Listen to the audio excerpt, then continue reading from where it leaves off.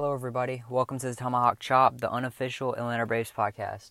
So, last night we played the Phillies again, and it was a very good game. It was one of the most exciting games I've seen in a long time, but unfortunately, we came up short for the win. Max Fried was pitching last night, and I still stick with him. He's my favorite pitcher on the Braves, but he did not have his best stuff last night.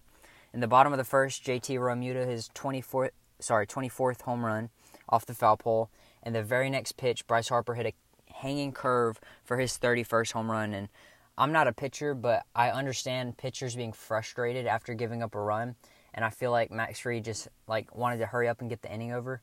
But when you're facing hitters like Bryce Harper, I think he did learn that he has to take his time because the Braves are going to get that run back. So I think he has to take his time and get through the inning. Rhys Hoskins had a double off the very top of the wall, and then Corey Dickerson hit his 2-run homer. He hit a home run 2 nights ago too. So that was the third home run in the first inning for the Phillies.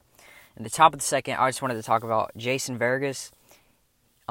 He struck out Max Fried with runners on base, and he ended up yelling. And I've faced pitchers like these, and that really gets your blood boiling. I don't know if y'all seen the College World Series, but the Louisiana pitcher, he started yelling and cursing out the other team, and then the other team went on a very good hit streak, and they started scoring runs, and I don't know.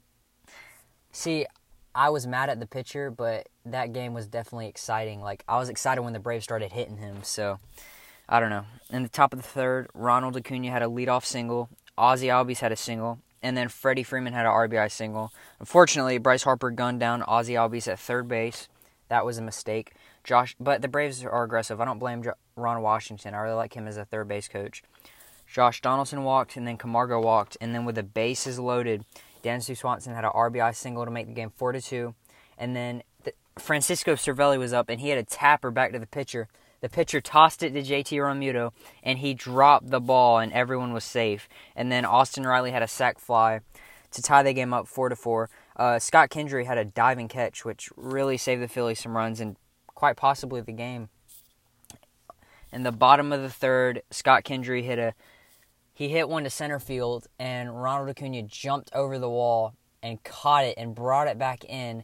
And then as he swung his arm down, the ball came out of his glove, and he started motioning for the umpires like he was wondering what happened. And I understand his frustration, he caught the ball, but I do think that was a drop. I don't think the umpires got that one wrong, and I just wish he would have hurry up and threw the ball in, to try to save a run, and then argued afterwards. But that was a heck of an effort by Ronald Acuna Jr.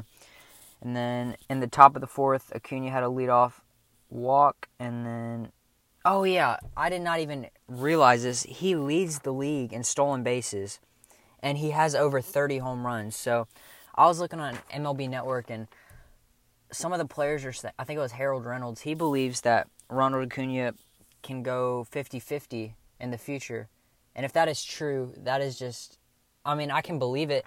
He's got a big possibility of going 40-40 this year, so 40 home runs and 40 stolen bases. So if he keeps it up and he keeps getting better and better, which I do believe he will, I don't think this is his second year in the MLB, and he's already doing amazing things for the Braves.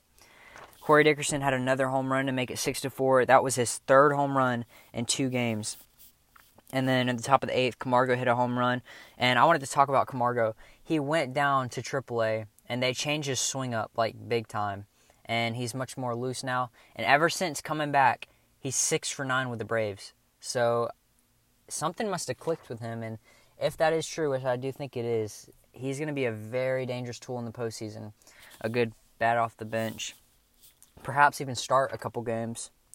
Corey Dickerson had 2 hits, 2 home runs, and then Bryce Harper, he had 2 hits. For the Braves, Ronald Acuna and Freeman had 3 hits. Camargo had 2 hits. He had a double and a home run. Max Fried did not pitch the best. 5 innings pitched, 7 hits, 5 runs. And then our bullpen did pretty good.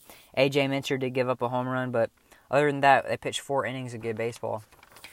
For the Braves today, we got Dallas Keuchel on the mound, who's 7-5 with a 3.47 ERA, and we're facing Zach Eflin, who's 8-11 with a 4.31 ERA. For the Phillies lineup, they got the same exact lineup as yesterday. For the Braves, we got Matt Joyce playing right field. He's going to be hitting 5th, and he's been hitting really good. I really like Matt Joyce. Camargo gets his second start for the Braves since coming back from AAA. and then hitting 7th is Tyler Flowers, and then hitting 8th is Dansby Swanson. And I'm hoping Dansby Swanson hitting 8th will take the pressure off of him, because I really do want him to hit. I like Hechavarria, but I think Dansby Swanson he wasn't supposed to be, but I think a lot of people expected him to be a really good Brave since we picked him so high. Actually, I think the Diamondbacks picked him high, but anyway, that's going to be it. Thank you for listening, and I will talk to you guys later.